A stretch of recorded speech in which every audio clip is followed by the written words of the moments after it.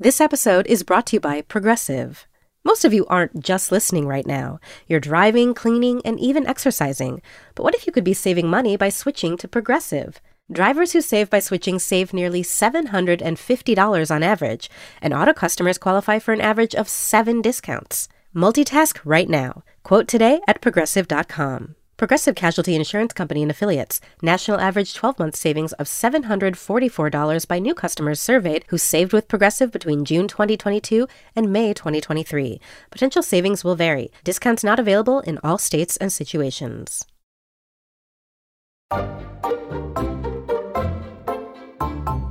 Hey there, listeners, future callers, and cooking enthusiasts. Welcome to Dinner SOS, the show where we help you save dinner, or whatever you're cooking. I'm Chris Morocco, food director of Bon Appetit and Epicurious. This week's caller, Michelle, is after something of a culinary white whale, perfectly executed French cuisine, at home in America.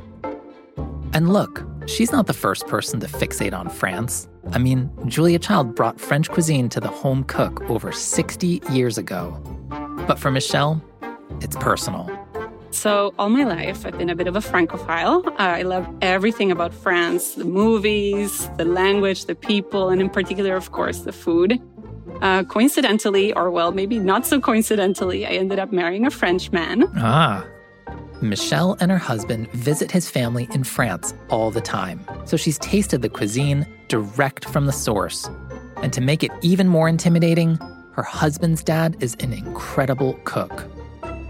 So we're very spoiled. He makes the most amazing things. He makes beef bourguignon, he makes ratatouille, he makes lamb shoulder with tagine, poulet farci, which is like a stuffed chicken, fish soup. I mean, you name it. But my problem, Chris, is that when I try to recreate these dishes at home back in the US, they don't taste the same ever at all. I have mastered or I have done well with other cuisines, but the French one keeps eluding me. His dad has taught me the recipes. We cook together when we're in France. I've even used French recipes from this website called Marmiton, which everyone in France uses. And it's just not the same. You know, it lacks flavor. It turns out flat. You know, my beef bourguignon was too watery, or according to my husband, it lacked complexity. The sauce, he has very high standards. Now, where is your husband's family from in France? They're from the south of France, from a city called Avignon. Oh. And the food is so delicious. I mean, the thing there, and I don't know if maybe my problem is focus on that, but the ingredients are just so good. The vegetables, you don't have to do anything to it. It's already, I mean, you have to do very little to them. They already taste amazing. So the quality of the ingredients there is just great, especially in the south of France. So I'm curious. So the goal here is to cook for your husband and to be able to execute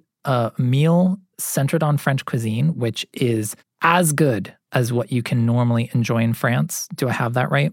Well, it would be for both of us, something that would please both of us. For the two of you, but not. Yes. But point being, not for his father. Like you're not looking to go to France and knock his French socks off. Oh my goodness, that would be next level. But I think it would be very hard to impress him, though. Impressing my husband is already hard.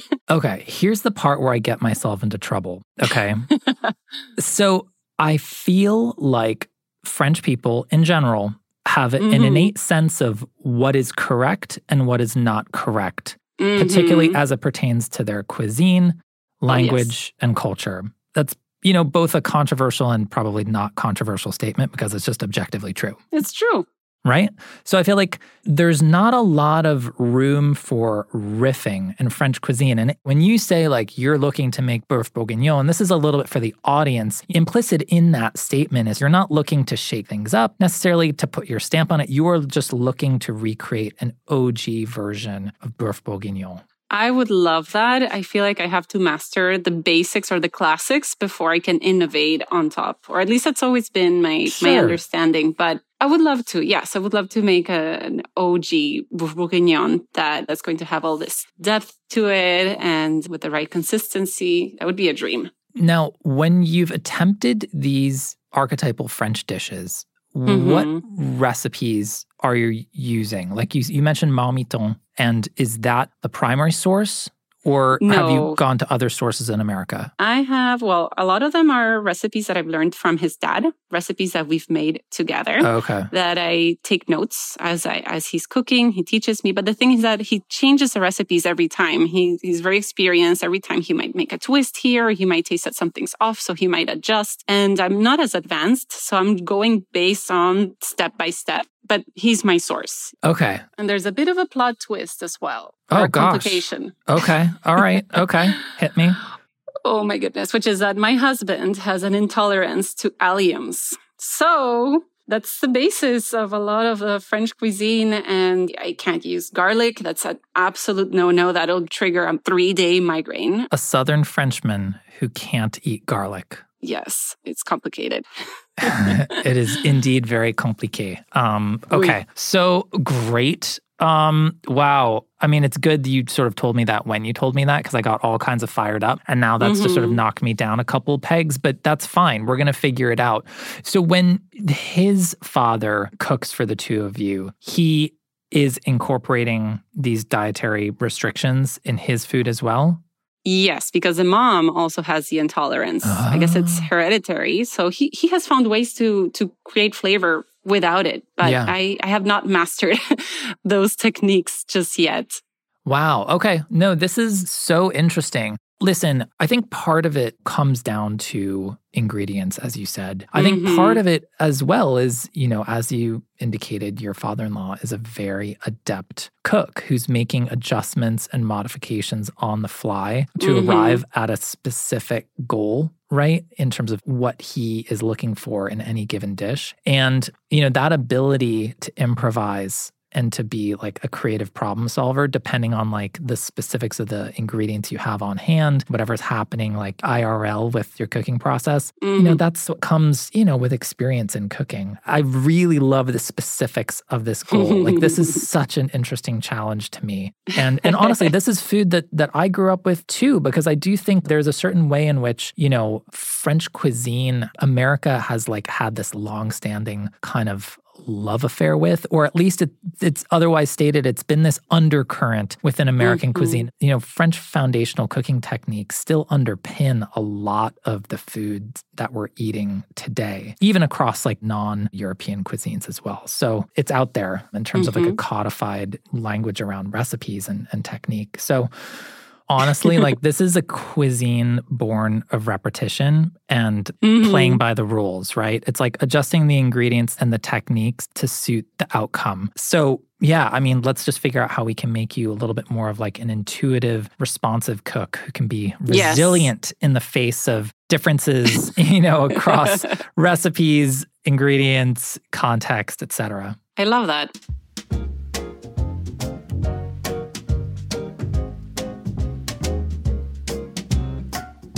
In order to help Michelle achieve l'excellence without the flavor boost of onions or garlic, I knew I needed to tap a chef who has a deep knowledge of French cooking and also experienced cooking professionally in America.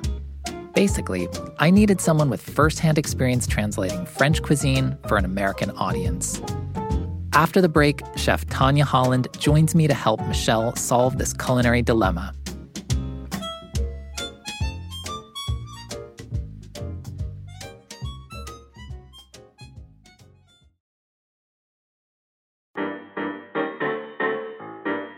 Here at Dinner SOS, we love tackling your kitchen issues. But what if I told you there's a way to rescue dinner before it turns into an emergency? With expert insights from the test kitchen, cooking and entertaining tips, and a treasury of over 50,000 recipes, Bon Appetit and Epicurious are your lifelines to rescue any meal. And right now, our listeners can get 20% off an annual digital subscription, including access to the user-friendly Epicurious app. Just use code SOS20 at bonappetit.com. That's SOS20 for a 20% discount on an annual digital subscription to Bon Appetit and Epicurious. Happy cooking. And don't worry, I'll still be here if your dinner plan self-destructs.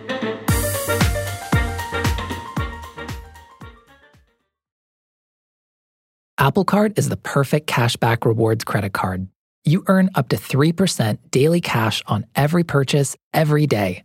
That's 3% on your favorite products at Apple, 2% on all other Apple Card with Apple Pay purchases, and 1% on anything you buy with your titanium Apple Card or virtual card number. Visit apple.co/card calculator to see how much you can earn. Apple Card issued by Goldman Sachs Bank USA, Salt Lake City branch, subject to credit approval. Terms apply.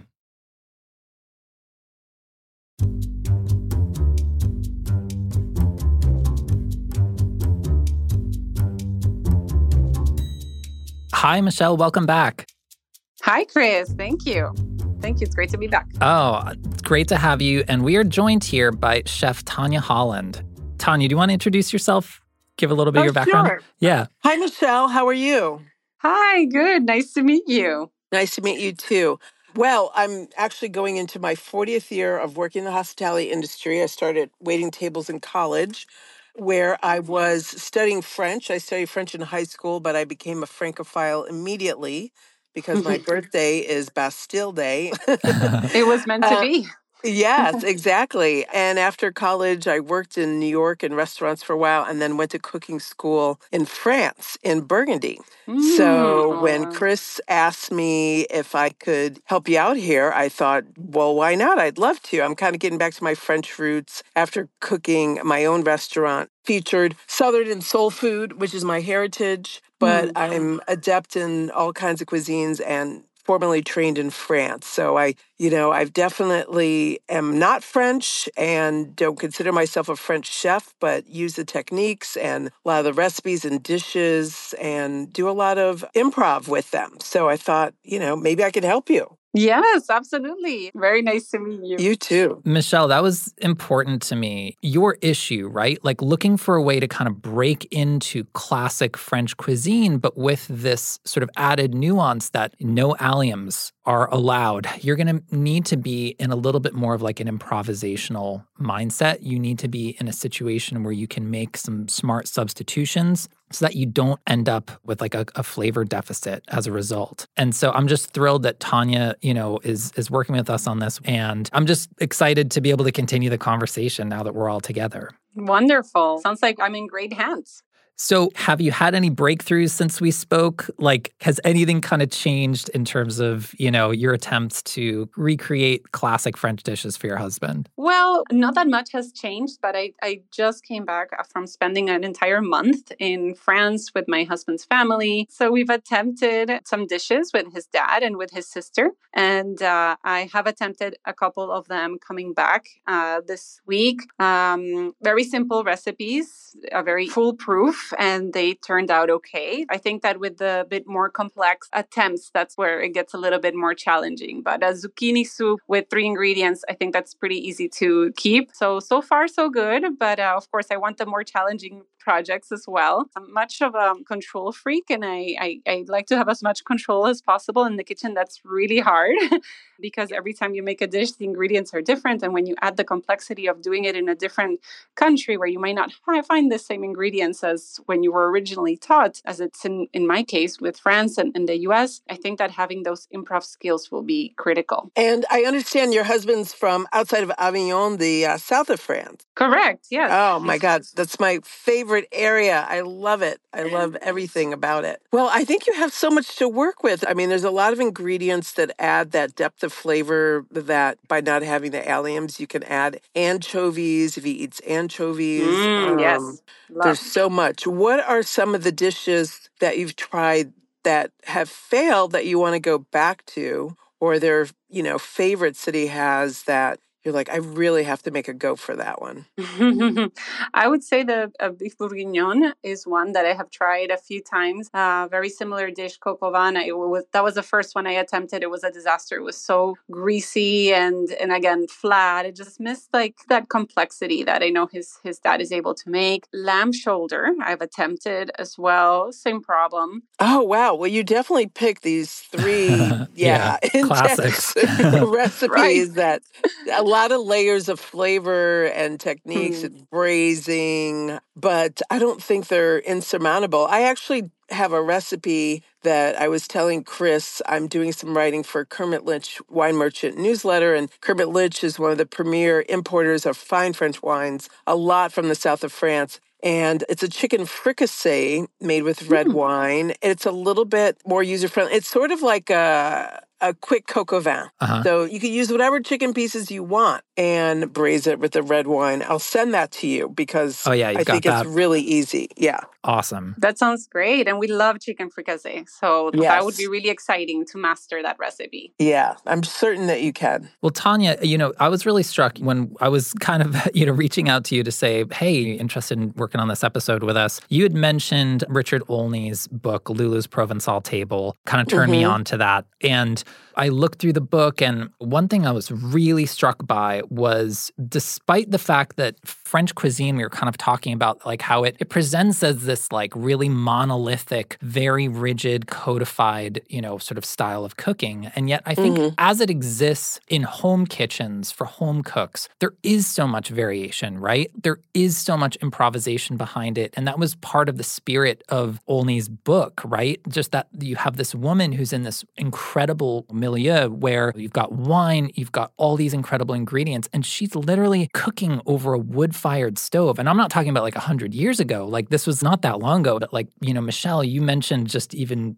just a moment ago how you want to control things, right? Like you have such a clear destination in mind for the outcome you're going for. But I think actually French cuisine requires a little bit more adaptation and a little bit more interpretation than might initially meet the eye. And one thing that I'm always doing when I have to cook like a classic dish, doesn't matter if it's French or not, anything, I look at multiple recipes for that thing. Yes, right? Absolutely. And obviously like Tanya's recipe is of course going to be perfect right out of the gate. And this is a total exception to this rule, right?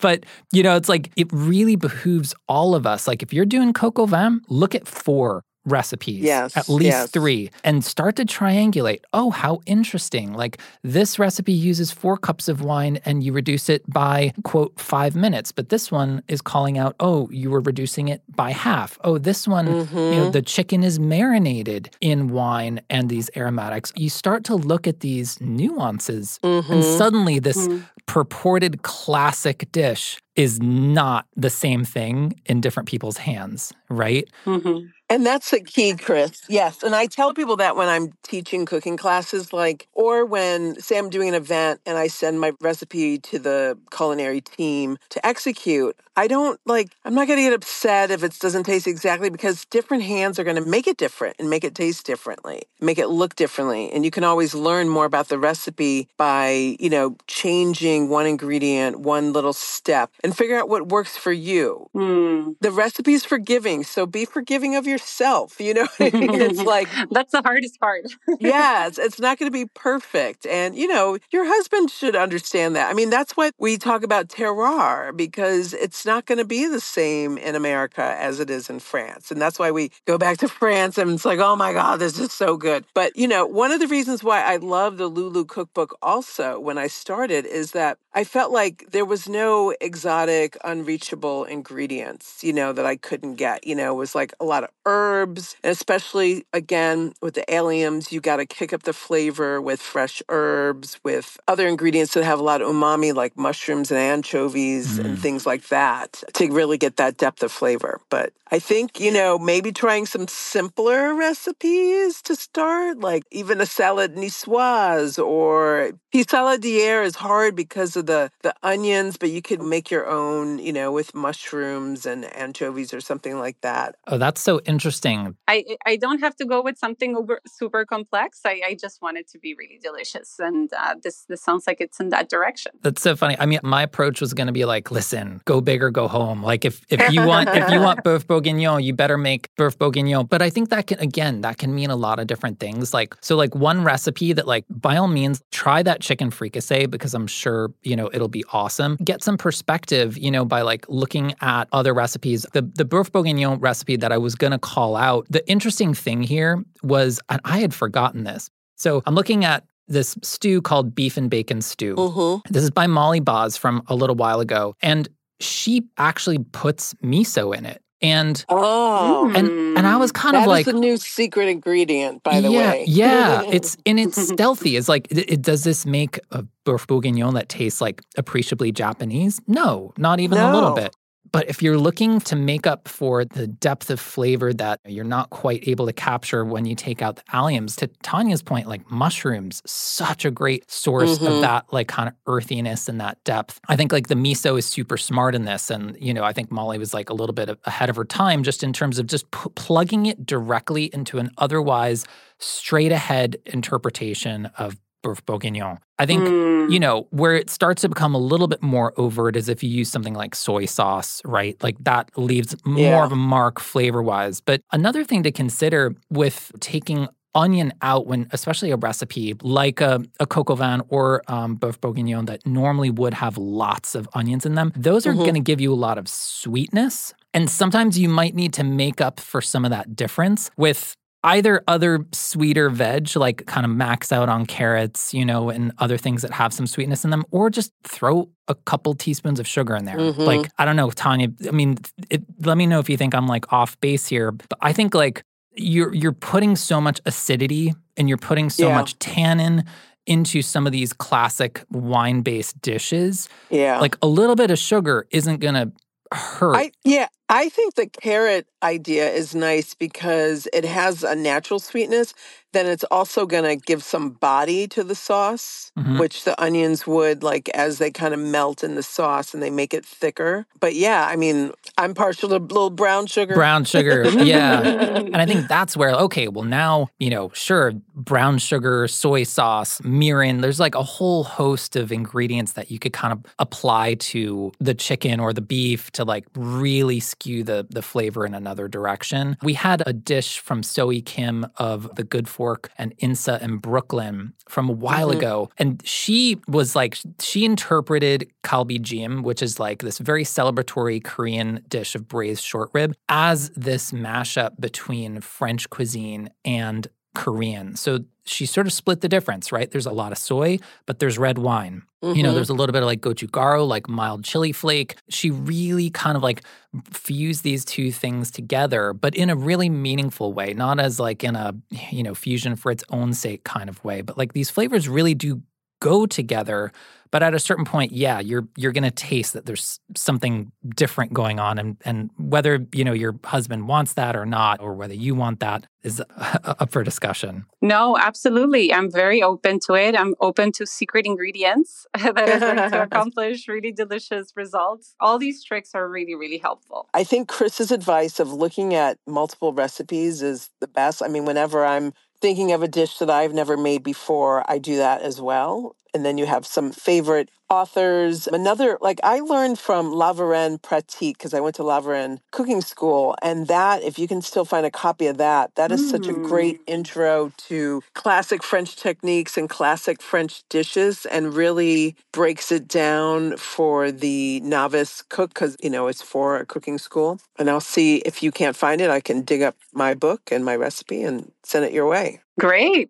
I'll take a look. Yeah, that sounds like it's perfect for me. Tanya, do you feel like there are, like broadly speaking, fundamental differences between ingredients you might find in France versus in the U.S.? Well, I think we have many more options, but I think here, the average person is exposed to more cuisines from around the world because we are a bigger country with a lot more immigrant groups that have established themselves and culinary enclaves. So Michelle shouldn't feel like she's at a fundamental disadvantage cooking in Miami. I don't think so. No, I think it's just going to be, your experience and your practice, of just like practicing cooking the dishes, reading more recipes, going out to restaurants maybe that do French food well and taking notes, I mean, when I was learning to cook, I learned just as much from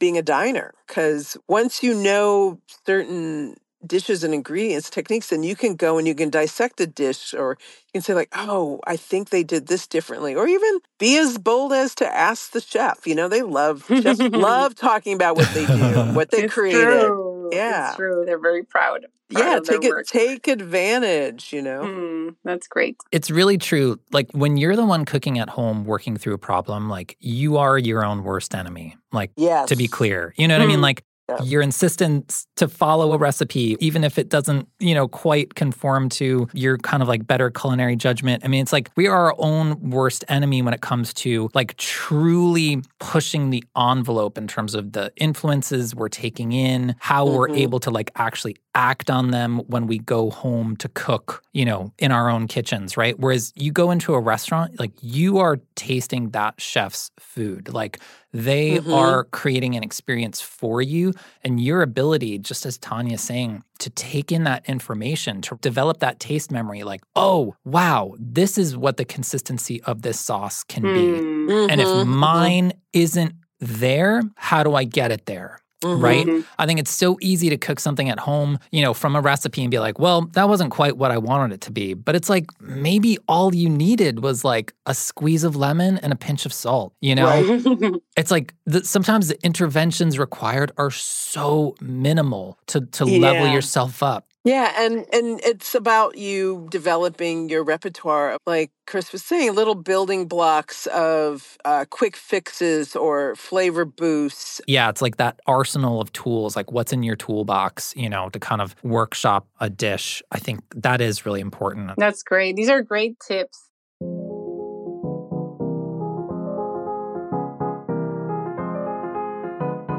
We're going to take another break. When we're back, we'll hear whether Michelle achieved the zenith she was after.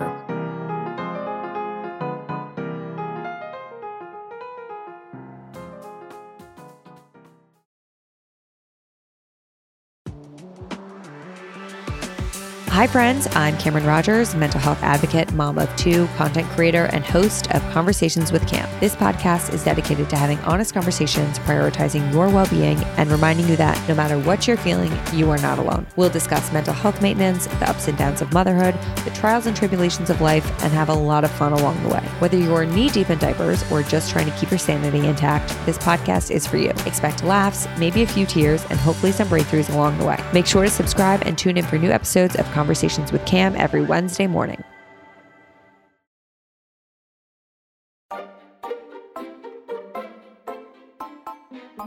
All right, here we are. How is everybody doing? Great. Good to be here. Thanks. How have you been, Michelle? Wonderful. I had a great experience with the recipe, and I'm so excited to talk about it. It really made my weekend. Oh, yeah? Well, tell us about it. What made the difference? Okay. So I picked the bœuf bourguignon.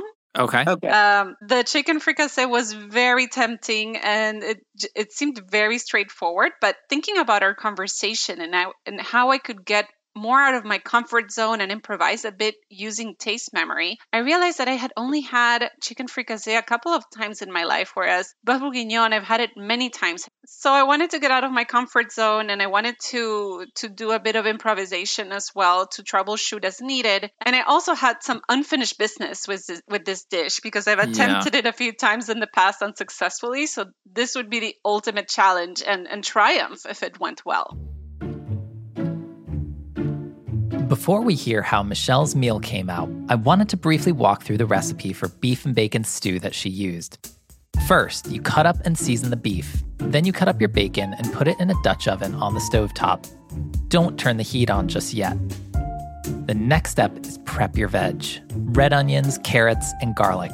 But in Michelle's case, here's where we might amp up the carrots for sweetness and add in some mushrooms, or even open a tin of anchovies to build some additional umami. Cook the bacon and then remove the pieces of meat, leaving the rendered fat behind. Then cook the beef until browned and take your time to really develop the color. Remove the beef, then turn the heat down and start to layer in your vegetables.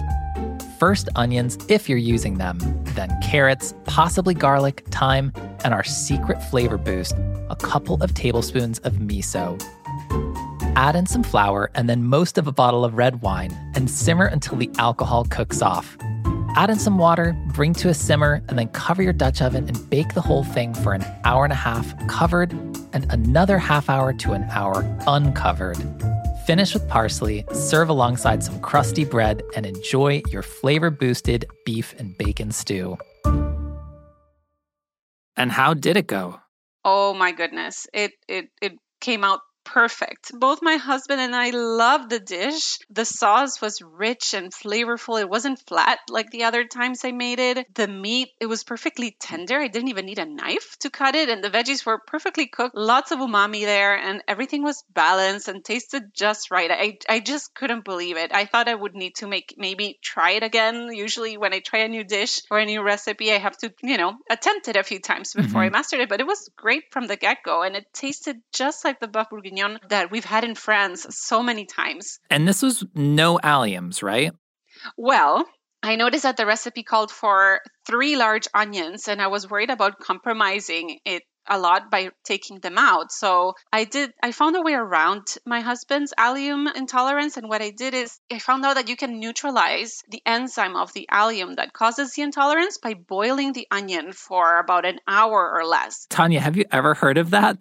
I never. And I didn't know what the cause of the allergy was, but that's really cool. Good to know. And I found this out because I started doing research, as you suggested, researching different recipes and techniques and trying to build my arsenal, my toolkit. So I came across that and it totally worked. So I boiled the onion. It was obviously it didn't have that sharp flavor, but I was then able to just cook it as the recipe said until they were golden brown and turned out perfect. No bad reaction. When you look at the finished product, the finished dish, you really couldn't tell that I had added that step, and I could still keep the sweetness. And I just felt that it was such an important ingredient in the dish that I'm glad that I was able to find a way around it. And my husband, we've been having it for the past 3 days because it was such a big portion, and no reactions. Everything great. Still no garlic. No, absolutely not. Garlic, I don't think there's a way I can neutralize that. There's no workaround. Haven't found the trick for that one yet.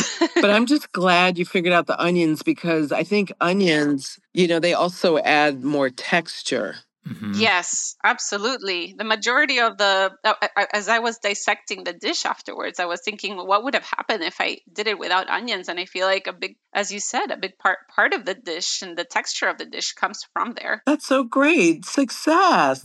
That is so cool. Because listen, Tanya, I don't know what it did for you, hearing that there was like an allium situation. Personally, sometimes when I hear things like that, I'm like, oh gosh. Yeah, I was very concerned. It's like a table with 3 legs. You're just like, oh no. It's really a tricky one. Yeah, and I started looking through the Lulu's Provençal table cookbook that I suggested. Yeah. And almost every recipe had onions or garlic or both. And I was like, ooh, I don't know. But now that you have this, you can go back and, you can try ratatouille. Yes, I took a lot of your advice. Tanya, last time we spoke, you mentioned that we could really amp up the flavor by adding mushrooms. And I definitely did that. I sauteed some creminis towards the end and they added some really nice umami. You also suggested to add anchovies. So I added some of those as well. Oh, that's wonderful. And I think all of that added some depth to the dish. It was rich. It had this really balanced flavor.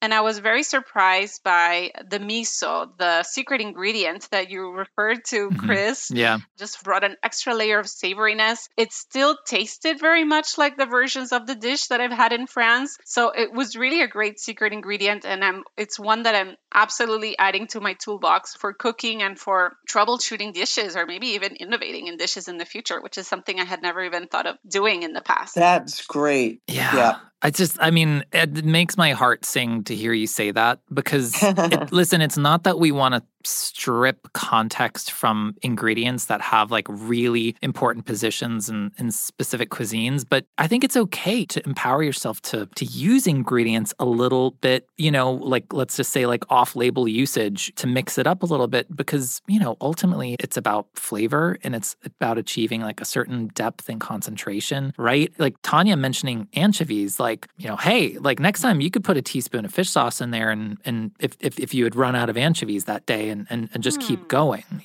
similar effect. Yeah, and it takes practice, right? And getting to know your palate. Remember, it's subjective and also just like practice finding that balance of the saltiness that you want to achieve, the consistency that you want to achieve. But like Chris said, it's not like you're going to add a couple tablespoons of soy sauce or tamari and all of a sudden feel like you're having stir-fried rice or something.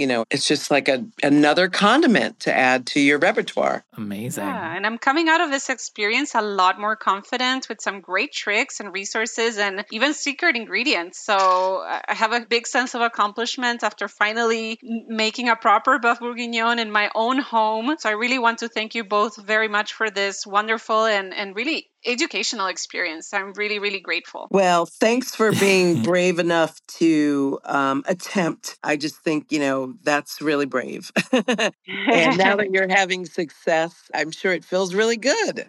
It does. It sure does. Yeah. I have a big smile on my face right now. Before we go, Michelle captured a voice memo of the moment she and her husband tasted her modified, but still spectacular, beef bourguignon. And I wanted to share that with you. Oh my God. It's so good. What do you think? It's excellent. Really? You think so? See?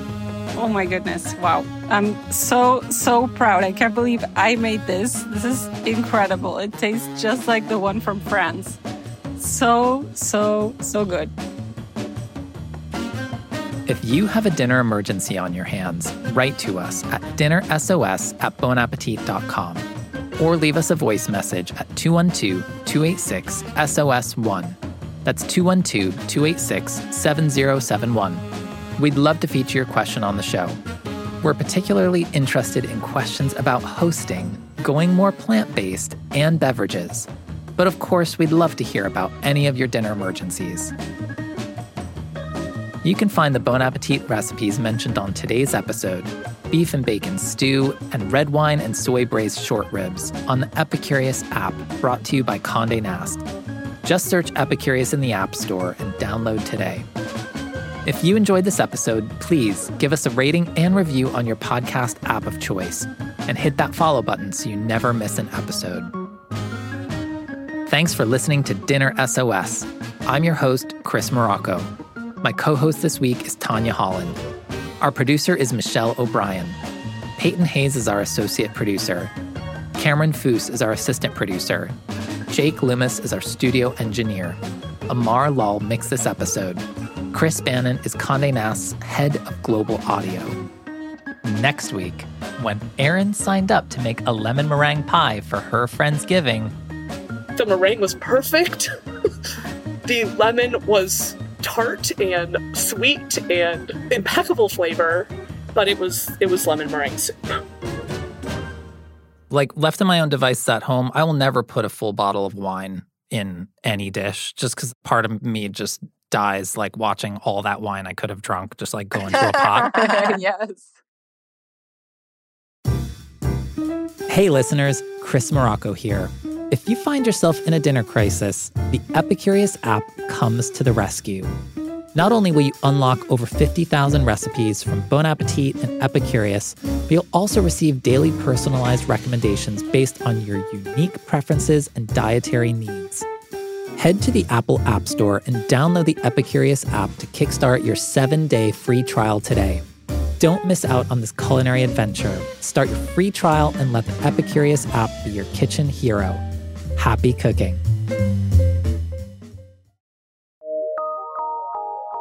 From PRX.